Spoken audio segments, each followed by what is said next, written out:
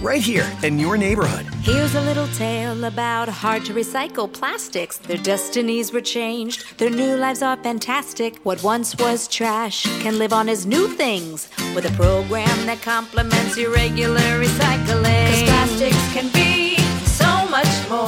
Give this trash the second chance it was hoping for. Your hard-to-recycle plastics can be so much more. Participate in the Hefty Energy Bag program happening in your neighborhood today. Recently, the left-handed people of the world have been voicing some legitimate complaints. They feel, with some justice, that they're being penalized for being different, since almost all the gadgets and conveniences of life are built for people who are right-handed. They also feel they're unjustly accused of being less reliable than their right-handed brethren. Whether or not that's a bad rap is open to question, but there are also the so-called hot-tempered redheads who, so far, haven't banded together to object to being thus labeled. But A. Conan Doyle immortalized redheads forever when he pitted the Red-Headed League against the marvelous deductive abilities of the world's greatest detective, Mr. Sherlock Holmes. Mr. Sherlock Holmes? I'm Holmes, and this is my colleague, Dr. Watson. How do you know? Now, you've told me your name is Jabez Wilson, and beside the obvious facts that you've at some time done manual labor, that you take snuff, that you're a Freemason, that you've been in China, and that you've done a considerable amount of writing lately, I can deduce nothing else about you. What? How in the name of all that's holy do you know all that? Are you some kind of a wizard, Mr. Holmes? Not at all. Well, then it's some kind of trick.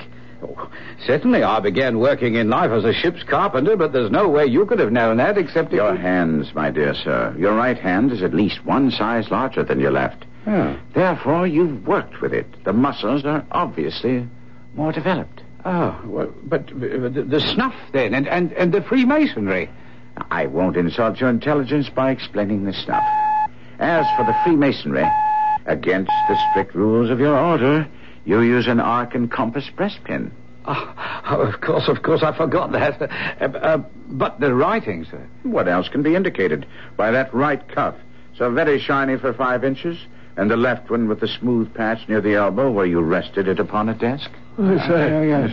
But China, that's something quite different. The fish tattooed immediately above your right wrist could only have been done in China. Oh. I've made a small study of tattoo marks, and that trick of staining the fish's scale a delicate pink is quite peculiar to China. When, in addition, I see a Chinese coin hanging from your watch chain, the matter becomes even more simple. Oh, well, I thought at first you'd done something clever, but I see there was nothing to it after all. I begin to think, Watson, that I make a mistake in explaining. Oh, sir. I fear my reputation will suffer shipwreck if I continue to be so candid. But, now, Mr. Wilson, what brings you to me? Oh, it was this advertisement here. Read it for yourself, sir. Thank you. You don't mind if I let Dr. Watson read it? No, not at all. To the Red-Headed League. On account of the bequest of the late Ezekiah Hopkins of Lebanon, Pennsylvania, USA, there is now another vacancy open which entitles a member of the League to a salary of £4 a week for purely nominal services. All red-headed men who are sound in body and mind and above the age of 21 are eligible. Oh, my goodness. Apply in person Monday at 11 o'clock to Duncan Ross at the offices of the League, 7 Pope's Court, Fleet Street. What on earth does this mean, Holmes? Well, it is a little off the beaten track and may well be the start of a very pretty puzzle. Mr. Wilson, tell us all about this strange advertisement and you. Watson, you, of course, noted the date of the newspaper. Yes, April the 27th, 1890. Just 2 months ago. Excellent. Now, Mr. Wilson. Oh, well, I keep a small tobacconist shop at Coburg Square. It's not very large, and it doesn't do more than just give me a living, but since I have a flat above the shop, I make out all right. But I used to keep 2 assistants, but now I can only afford 1.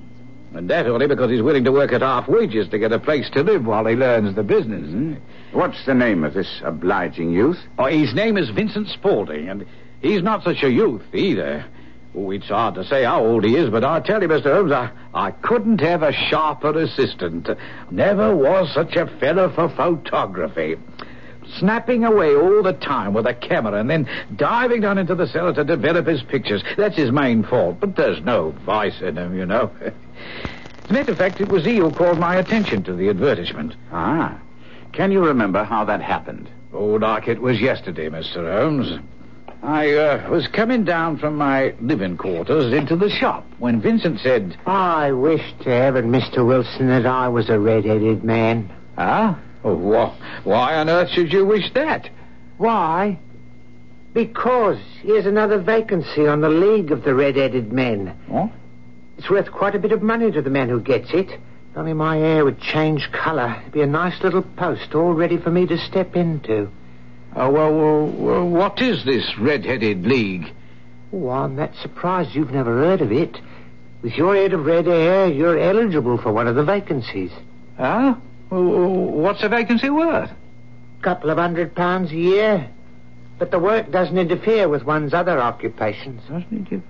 Well, tell me about it. Do you know how it got started? Well, as far as I know, the League was founded by an American millionaire, Hezekiah Hopkins, who was a real eccentric. He himself was red-headed, and he had a great sympathy for all red-headed men. We never married, had no relatives, and when he died, he left his entire fortune in the hands of trustees, with specific instructions to apply the interest only to provide easy jobs to men with red hair. Oh, but there'll be millions of red-headed men who'll apply. Oh, not as many as you might think. I believe if you cared to apply, you'd walk away with the job. But perhaps it's not worth your while to put yourself out for the sake of a few £100. Well, it was certainly true that our visitor's hair was of a particularly brilliant shade of crimson. But to me, the whole business smacked of the ridiculous. I couldn't understand Holmes' keenness in asking Wilson for more details. Well, you see, Mr. Holmes, since Vincent Spaulding seemed to know so much about it, I figured he might be useful to have along. So I ordered him to put up the shutters for the day and to come along with me. All right, sirs. This way, if you please. Allow me to introduce myself. I'm Duncan Ross. Give me your hand, Mr. Wilson. Allow me to congratulate you. The vacancy is yours. What did I tell you? Are you a married man, Mr. Wilson? Do you have a family? Well, neither, but does it make any difference? Oh, dear me. This is very serious indeed. I'm sorry to hear about your bachelorhood. But I must explain that the fund wasn't only set up for providing pleasant jobs for red-headed men, but for the propagation and spread of redheads as well. You must see this puts me in an awkward position, most awkward. Well, couldn't there possibly be an exception made, Mr. Ross? I mean, in this case where you have such a magnificent head of hair. Yes, well, we might stretch a point in your case. Yes, we might. After all, it isn't as if you hated women. You very well may someday marry. Oh, well, I might, but... Then let's say no more about it. When can you start? That might be a problem. You see, I already have a business. Now, don't you worry about that, Mr. Wilson. I can look after that for you. Well, now, what are the hours? 10 a.m. to 2 p.m., 6 days a week. That might work out. My busiest time is early in the morning and the early evening. And I can handle the shop while you're away. Yes, it seems satisfactory. And the pay? £4 a week. And the work? Purely nominal. What does purely nominal mean? Well, you must be in this office the entire time. The will is very clear upon that point. I cannot make it strong enough. If you leave, you lose the position forever. Oh, I'm sure I'll be able to stay here the whole 4 hours. And no excuse will prevail. Neither sickness nor business.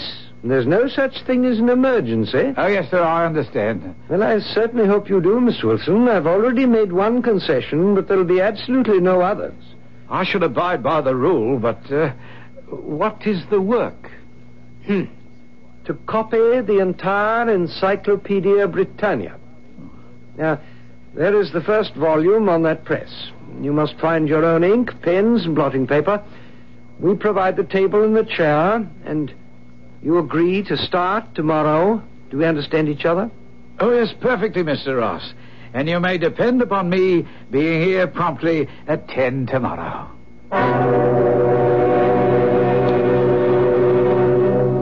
A famous old radio show started with these words: "Who knows what evil lurks in the hearts of men? The shadow knows." And indeed he did. But if he knew about the evil in the hearts of men, the world's greatest detective, Sherlock Holmes, knew better than anyone what evil lurked in the minds of men. I'll be back to hear what Sherlock Holmes unravels in the puzzle of the red-headed league.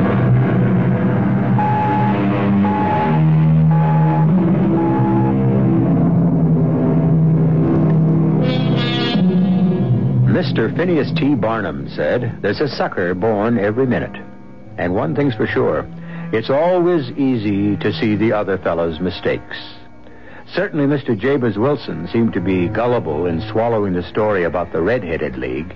But looking at it from his point of view, he was doing nothing wrong, and he was making money at his strange job, obtained in strange fashion. But let's pick up Mr. Wilson as he unfolds the rest of his perplexing tale. Well, I must say, Mr. Holmes, that I left the office in Pope's Court in very high spirits. But when I got home, the more I thought about it, I became convinced the whole thing was some kind of a hoax, you know. But for what reason, I couldn't fathom. However, in the morning, I thought I might as well try it and see what happened. Very sensible, since you had nothing to lose except a trip to Pope's Court. And what happened when you arrived? To my surprise and delight, everything was as right as rain. Mr. Ross was there to see that I started work. Well, sir, I began with the letter A and worked away quite industriously. And what about Mr. Ross? Did he stay with you? Oh, not all the time, but he'd drop in from time to time, you know, to see that everything was all right with me. And also to see that you lived up to the terms of your employment, no doubt. I suppose that, too. But at 2 o'clock sharp, he bade me good day, complimented me upon the amount I'd written, and locked the door behind me. And did this continue? Well, not in the same fashion. After a few weeks, he wouldn't drop by quite so frequently. And the last 2 weeks, he didn't come at all. Only on Saturday, when he gave me the 4 golden sovereigns. You had no curiosity about this position? Well, to be honest, Mr. Holmes, I had a lot of questions, but the £4 a week stifled my curiosity. After 8 weeks, I'd written about abbots and archery and got all the way to Attica and hoped that I might soon get on to the bees, when suddenly the old business came to an end. Capital. I can't understand your relation, Mr. Holmes. It certainly shocked me when I came to work early this morning to find the door locked and this little square of cardboard hooked onto the middle with a tack. Shall I read it, Holmes? Please, Doctor. Red-Headed League is hereby dissolved. There may be further communication, but it will be done by post, if at all. Aha. Did you take any steps when you found this card? At first, I was completely staggered. Then I went round to the offices in the building, but none of them knew anything at all. The landlord? Did you? The landlord's an accountant who lives on the ground floor. I asked if he could tell me what had become of the Red-Headed League, but he said he'd never even heard of them. And your employer, Mr. Duncan Ross? The landlord said he knew no such gentleman. Now, come, Mr. Wilson. Your employer must have been known to the landlord. If not by that name, then another. Oh, exactly, sir.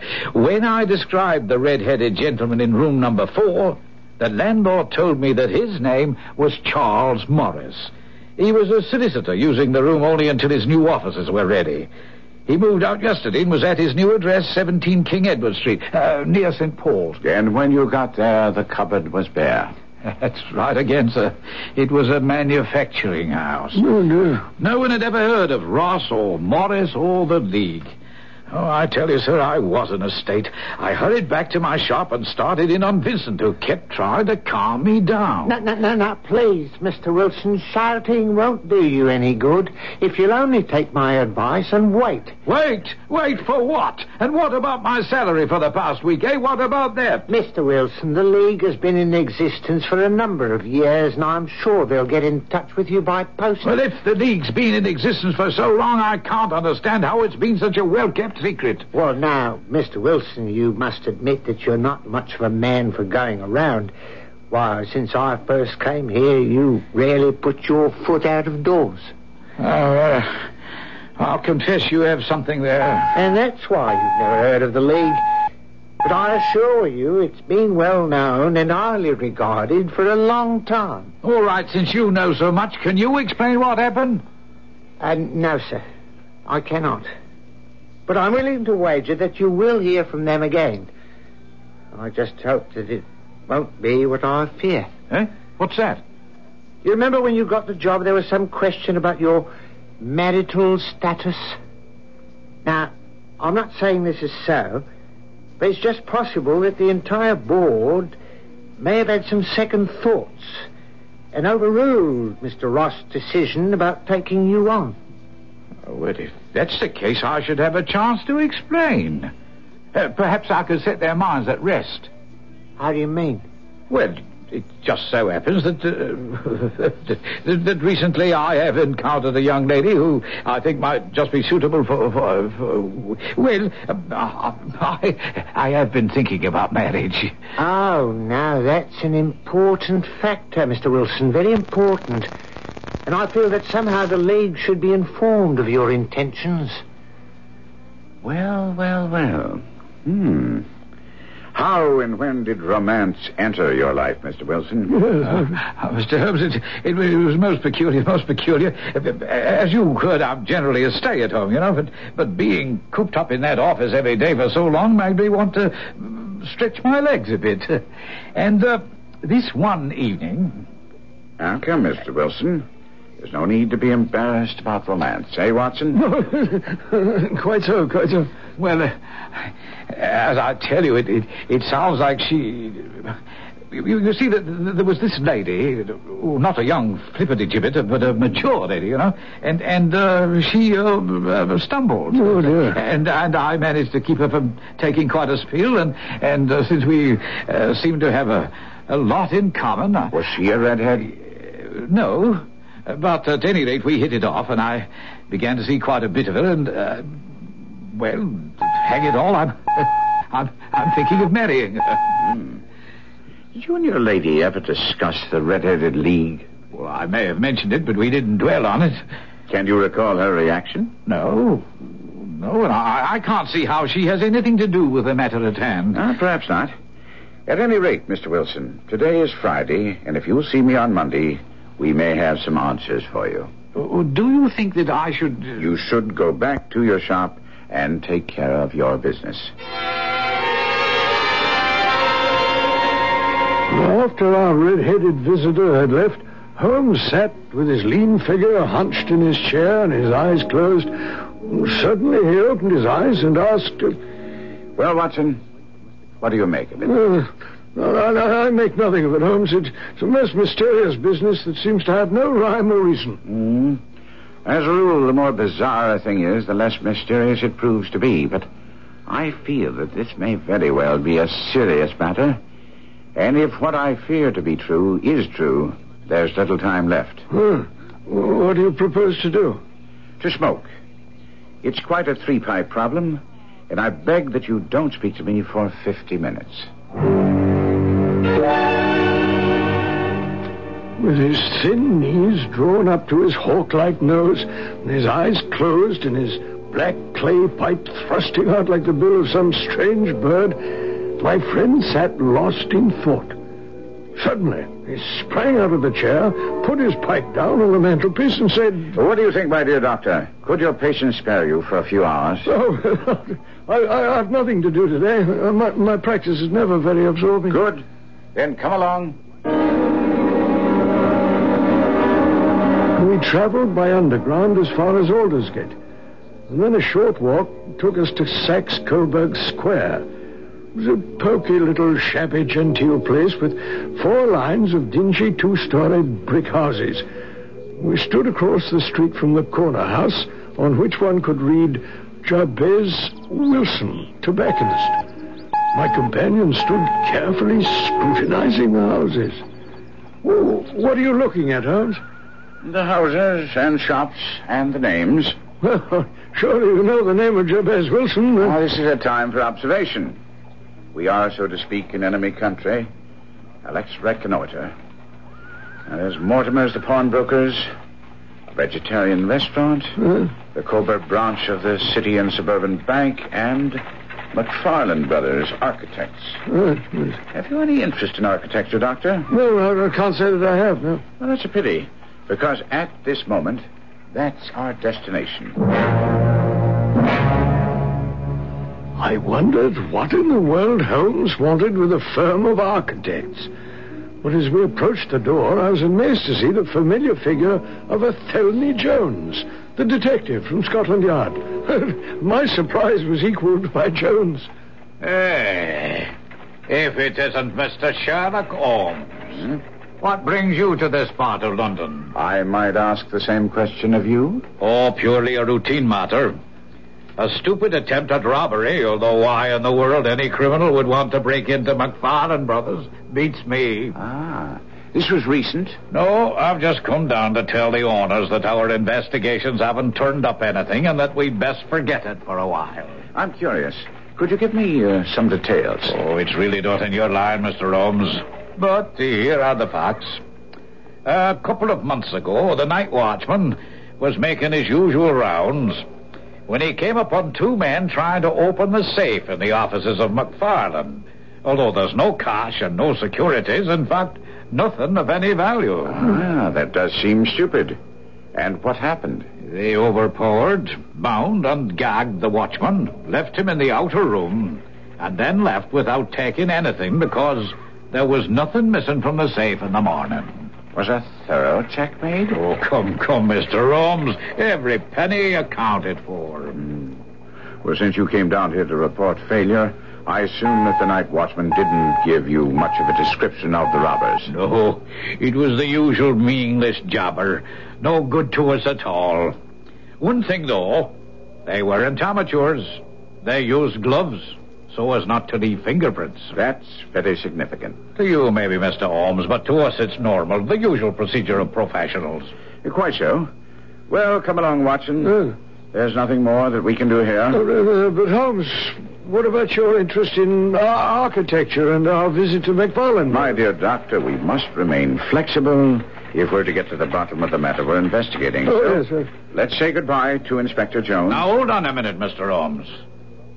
This, matter you're investigating, is it something that Scotland Yard might be interested in? It very well may be, Inspector, but before I call on you for help, I have to prove my theory beyond a shadow of a doubt.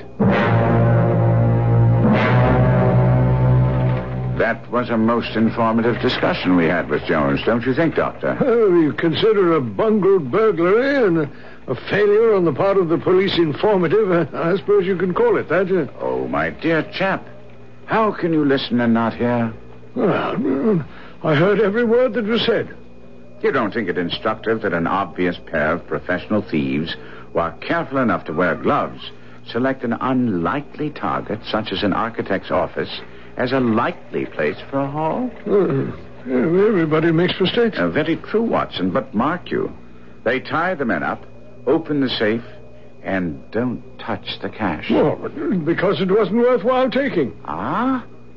I put it to you, Watson, that it was a very successful robbery. Oh, no. That the thieves got exactly what they wanted, and if what I suspect is true, the watchman is lucky to be alive. What in the world were they after? You know my methods, Watson. You have all the information I have. All that's necessary is for you to think. But, here we are, outside our destination. Well, why on earth are you beating the pavement with your stick? Part of my observations, Doctor. Now, let's see the inside of Mr. Wilson's establishment. Yes, gentlemen. What can I do for you? I'm sorry to bother you. We only wish to know how to get from here to the Strand. The third right, fourth left, and you're on the Strand. Thank you. Smart fellow, that. In my judgment, he's the fourth smartest man in London. And for daring, I'm not sure that he hasn't a claim to be third. Evidently, Mr. Wilson's assistant counts for a good deal in this affair of the Red-Headed League. I'm sure that you asked your way only in order to see him. Not him. Oh? What then? The knees of his trousers. Not only Watson, but all the millions of Sherlock Holmes fans are familiar with his methods.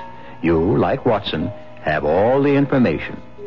All you have to do is apply the science of deductive reasoning as expounded so often and so well by Sherlock Holmes, and you'll come up with the answer as to why Holmes was interested in the knees of Vincent Spaulding's trousers.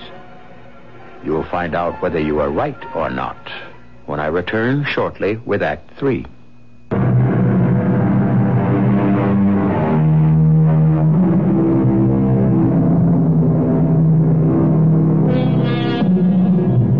At the risk of being labeled a male chauvinist, I submit that writers of detective fiction believe that thinking and women are incompatible.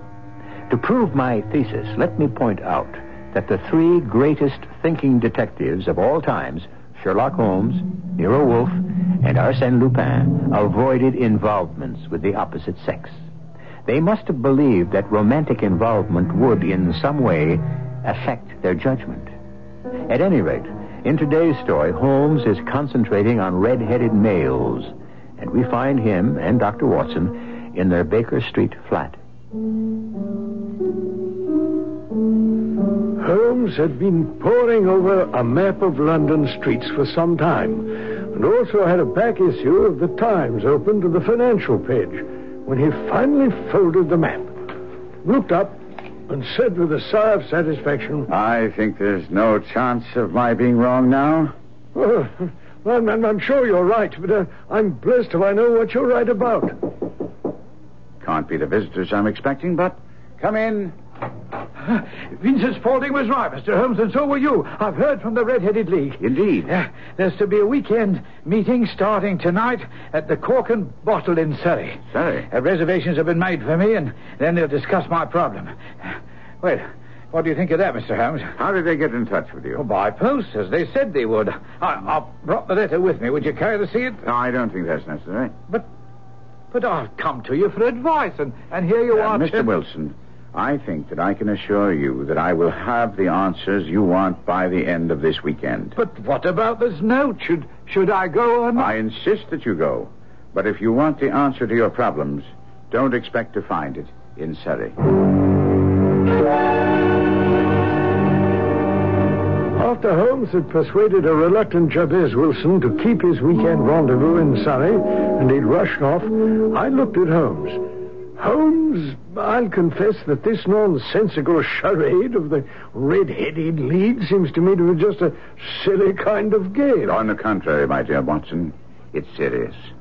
Very serious indeed. Oh, dear. You characterize this as a charade, and your instincts are always good. The whole device used to get our friend Wilson away from his shop for 4 hours a day was staged, and quite brilliant. But why in the world would anyone want that? There's nothing in that shop or house of any value. Think, Doctor. Remember I observed that the knees of Vincent Spaulding's trousers were covered with dust and badly worn? Yes. Add to that his habit of rushing down to the cellar at every opportunity. Ah, of course. Buried treasure. You're an incurable romantic, Doctor, but at that, you're not too far off the mark. And that, I think, signals the arrival of our companions for this evening's hunt. Will you be kind enough, Doctor? Yes. Come in, gentlemen. Now our party is complete, Watson. I think you know Inspector Jones of Scotland Yard. Let me introduce you to Mr. Merriweather, who will accompany us tonight. How do you do? We're hunting in couples again, Doctor, you see. Our friend Holmes is a wonderful man for starting the chase. All he wants is an old dog to help him do the running down. I hope we don't find a wild goose at the end of our chase.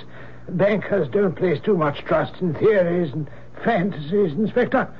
We're interested only in cold facts. And cold cash also, eh, Mr. Merriweather? Well, that's why I allowed the inspector to persuade me into coming.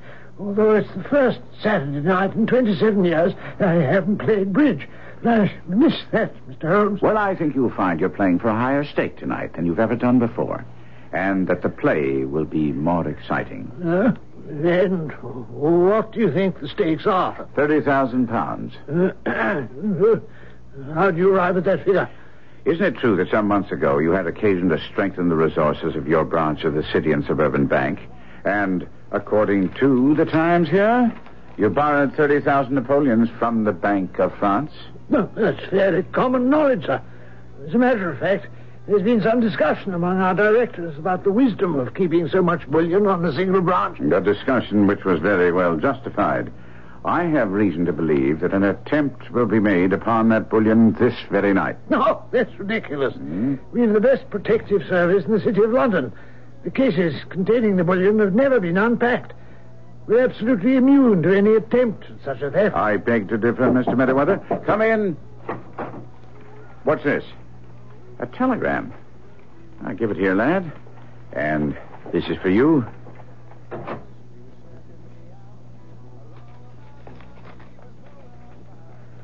The fool. This may spoil everything. What is it, Holmes? Our friend Wilson arrived in Surrey and found he was the only guest expected. He's furious. In returning to London tonight, he must be stopped at all costs. Well, that's hardly possible, unless he isn't already on the train. Well, if he returns to his shop, we may miss our chance to lay these fellows by the heels. His life is also very much in danger. Inspector, you didn't tell me there might be some physical danger in this situation. Not to you, Mr. Merriweather. They don't know you, but if this Vincent Spaulding is the man I believe him to be, murder isn't beyond him. And if Jobbers Wilson interrupts those plans, Spaulding would think nothing of killing him. Well, here, let's see. From Surrey. Earliest train out. Wouldn't get in before 10 tonight. Capital. Watson, get down to Waterloo Station and intercept Wilson. Yes. Then join us in Saxe-Coburg Square in front of the bank as soon as you can. We daren't go in until we hear from you that Wilson is safe. I was at Waterloo Station in time to meet the train from Surrey. I just hoped that Wilson would be on it.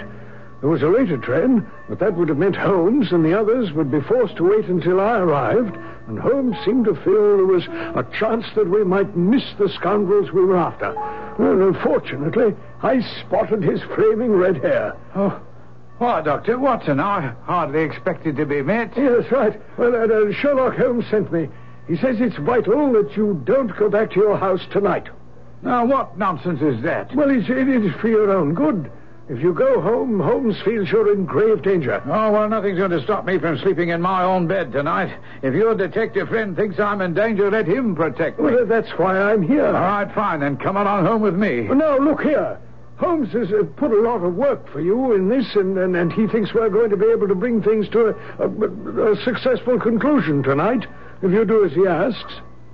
If I don't? Well, then I shall have you arrested. You can spend the night safely in a cell. But, Dr. Watson, where shall I go? You can come with me. I'll drop you off at our rooms at Baker Street. And that's the way it was arranged. I dropped Wilson at Baker Street and then hastened to Coburg Square when I saw Holmes, Jones, and Merriweather waiting. This will do, my man. Right here is fine. Watson, I knew I could rely on you. Where did you leave our friend Jobbers Wilson? At our rooms, Holmes. I promised we would get back at the conclusion of this affair and fill him in. Well done, Watson. Come along. Mr. Merriweather, you must lead the way. We shan't need a light till we reach the gate at the bottom of the steps. Mind your feet here. The stairs are narrow. Inspector, I think it's time for you to light your lantern. We can use it down here to open the gate. We She'll certainly need it in the cellar. Mr. Merriweather conducted us down a dark, earth-smelling passage into a huge paved vault or cellar, which was piled all around with crates and massive boxes. Would you mind holding the lantern up for a moment so that I can get a better view of the ceiling, Mr. Merriweather? Well, as you wish, Mr. Holmes. You're not very vulnerable from above, at any rate. No, from below. Oh, dearie. It sounds quite horrible. I really must ask you to be more quiet. Now, you've already imperiled the success of our whole expedition. Have the goodness to sit down upon one of those boxes and do not interfere.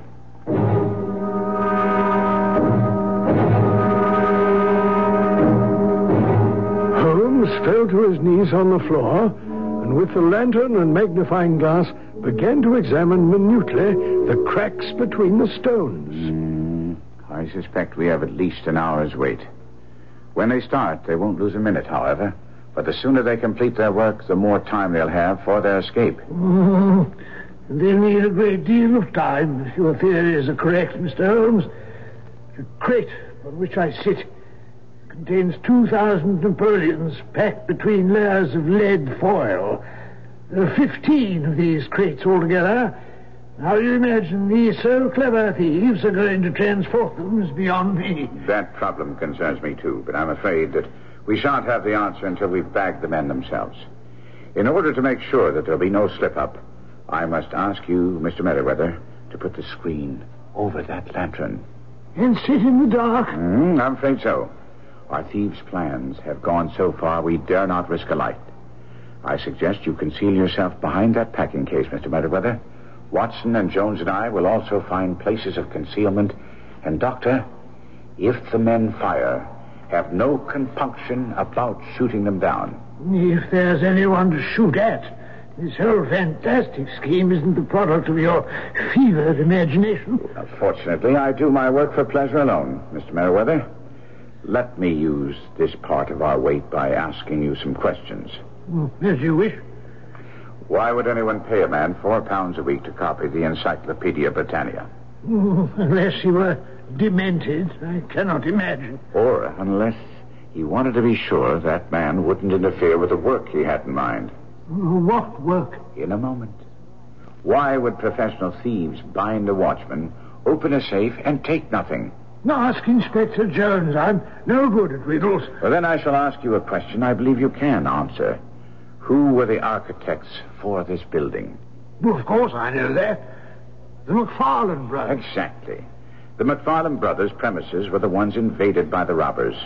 I'm sure they either took or made copies of the plans for this building. No, Mr. Merriweather. The facts will bear only one interpretation.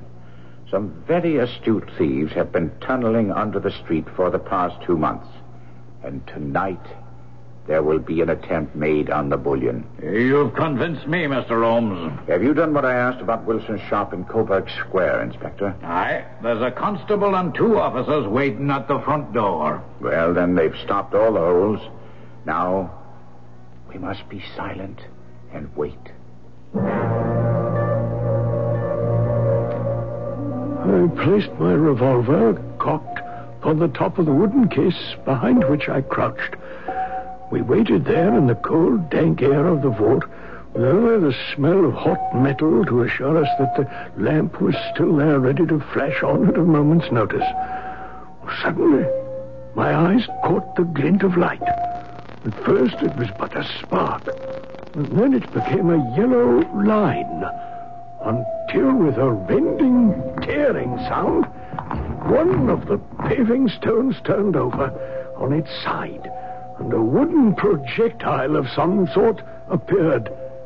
And then a man. All right. Give me a hand with the sled and the wheels, Archie. Everything clear up there? All clear. Swing up the ropes and the chisel. You're under arrest. Archie. They've got me, but you get away. I very much doubt it. There are 3 men waiting for him at the door of the shop, Spaulding, alias John Clay. And who are you? He knows me by name. Sherlock Holmes. At your service, a detective who's been following your career with interest and whose pleasure it is to end it here tonight.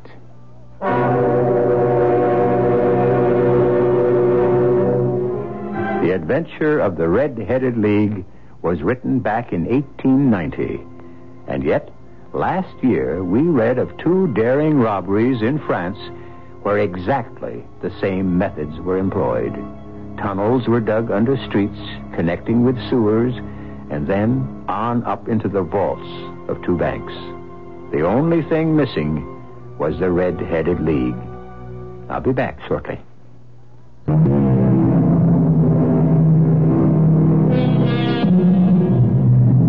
Conan Doyle was never noted as a man with a great sense of humor, but that's only because he rarely employed it in his writing. As a matter of fact, he had a keen wit. The proof? In his first year of independent medical practice, before he started writing, his earnings were exactly 154 pounds. When he filed his tax return, he showed that he owed no tax at all because of his earnings. The authorities returned his form with the words, "most unsatisfactory," scrawled across it. He sent it back with his own comment, which was, "I entirely agree." Our cast included Kevin McCarthy, Court Benson, Robert Dryden, and Ian Martin. The entire production was under the direction of Hyman Brown. And now, a preview of our next tale. Oh, I can control myself, Uncle John. If I could keep myself in hand, swallow my bile all those years I had to scratch for handouts, how easy do you think it's going to be for me now that I'm king of the hill? Carl, boy, save some pity and sorrow for the poor old man. He was your great uncle. He was a family nemesis. He sat on the estate and the money, pontificating on the virtues of frugality and self-denial, refusing my father his share, hounding him into mediocrity, turning him into a fawning dog, killing him in the end. And my mother with him, may he rot in hell. The bishop? Well, then, in heaven, wherever he chooses, or wherever he was led, all I care for is that at last he is dead and I am alive and free. This is E.G. Marshall inviting you to return to our Mystery Theater for another adventure in the macabre. Until next time, pleasant dreams.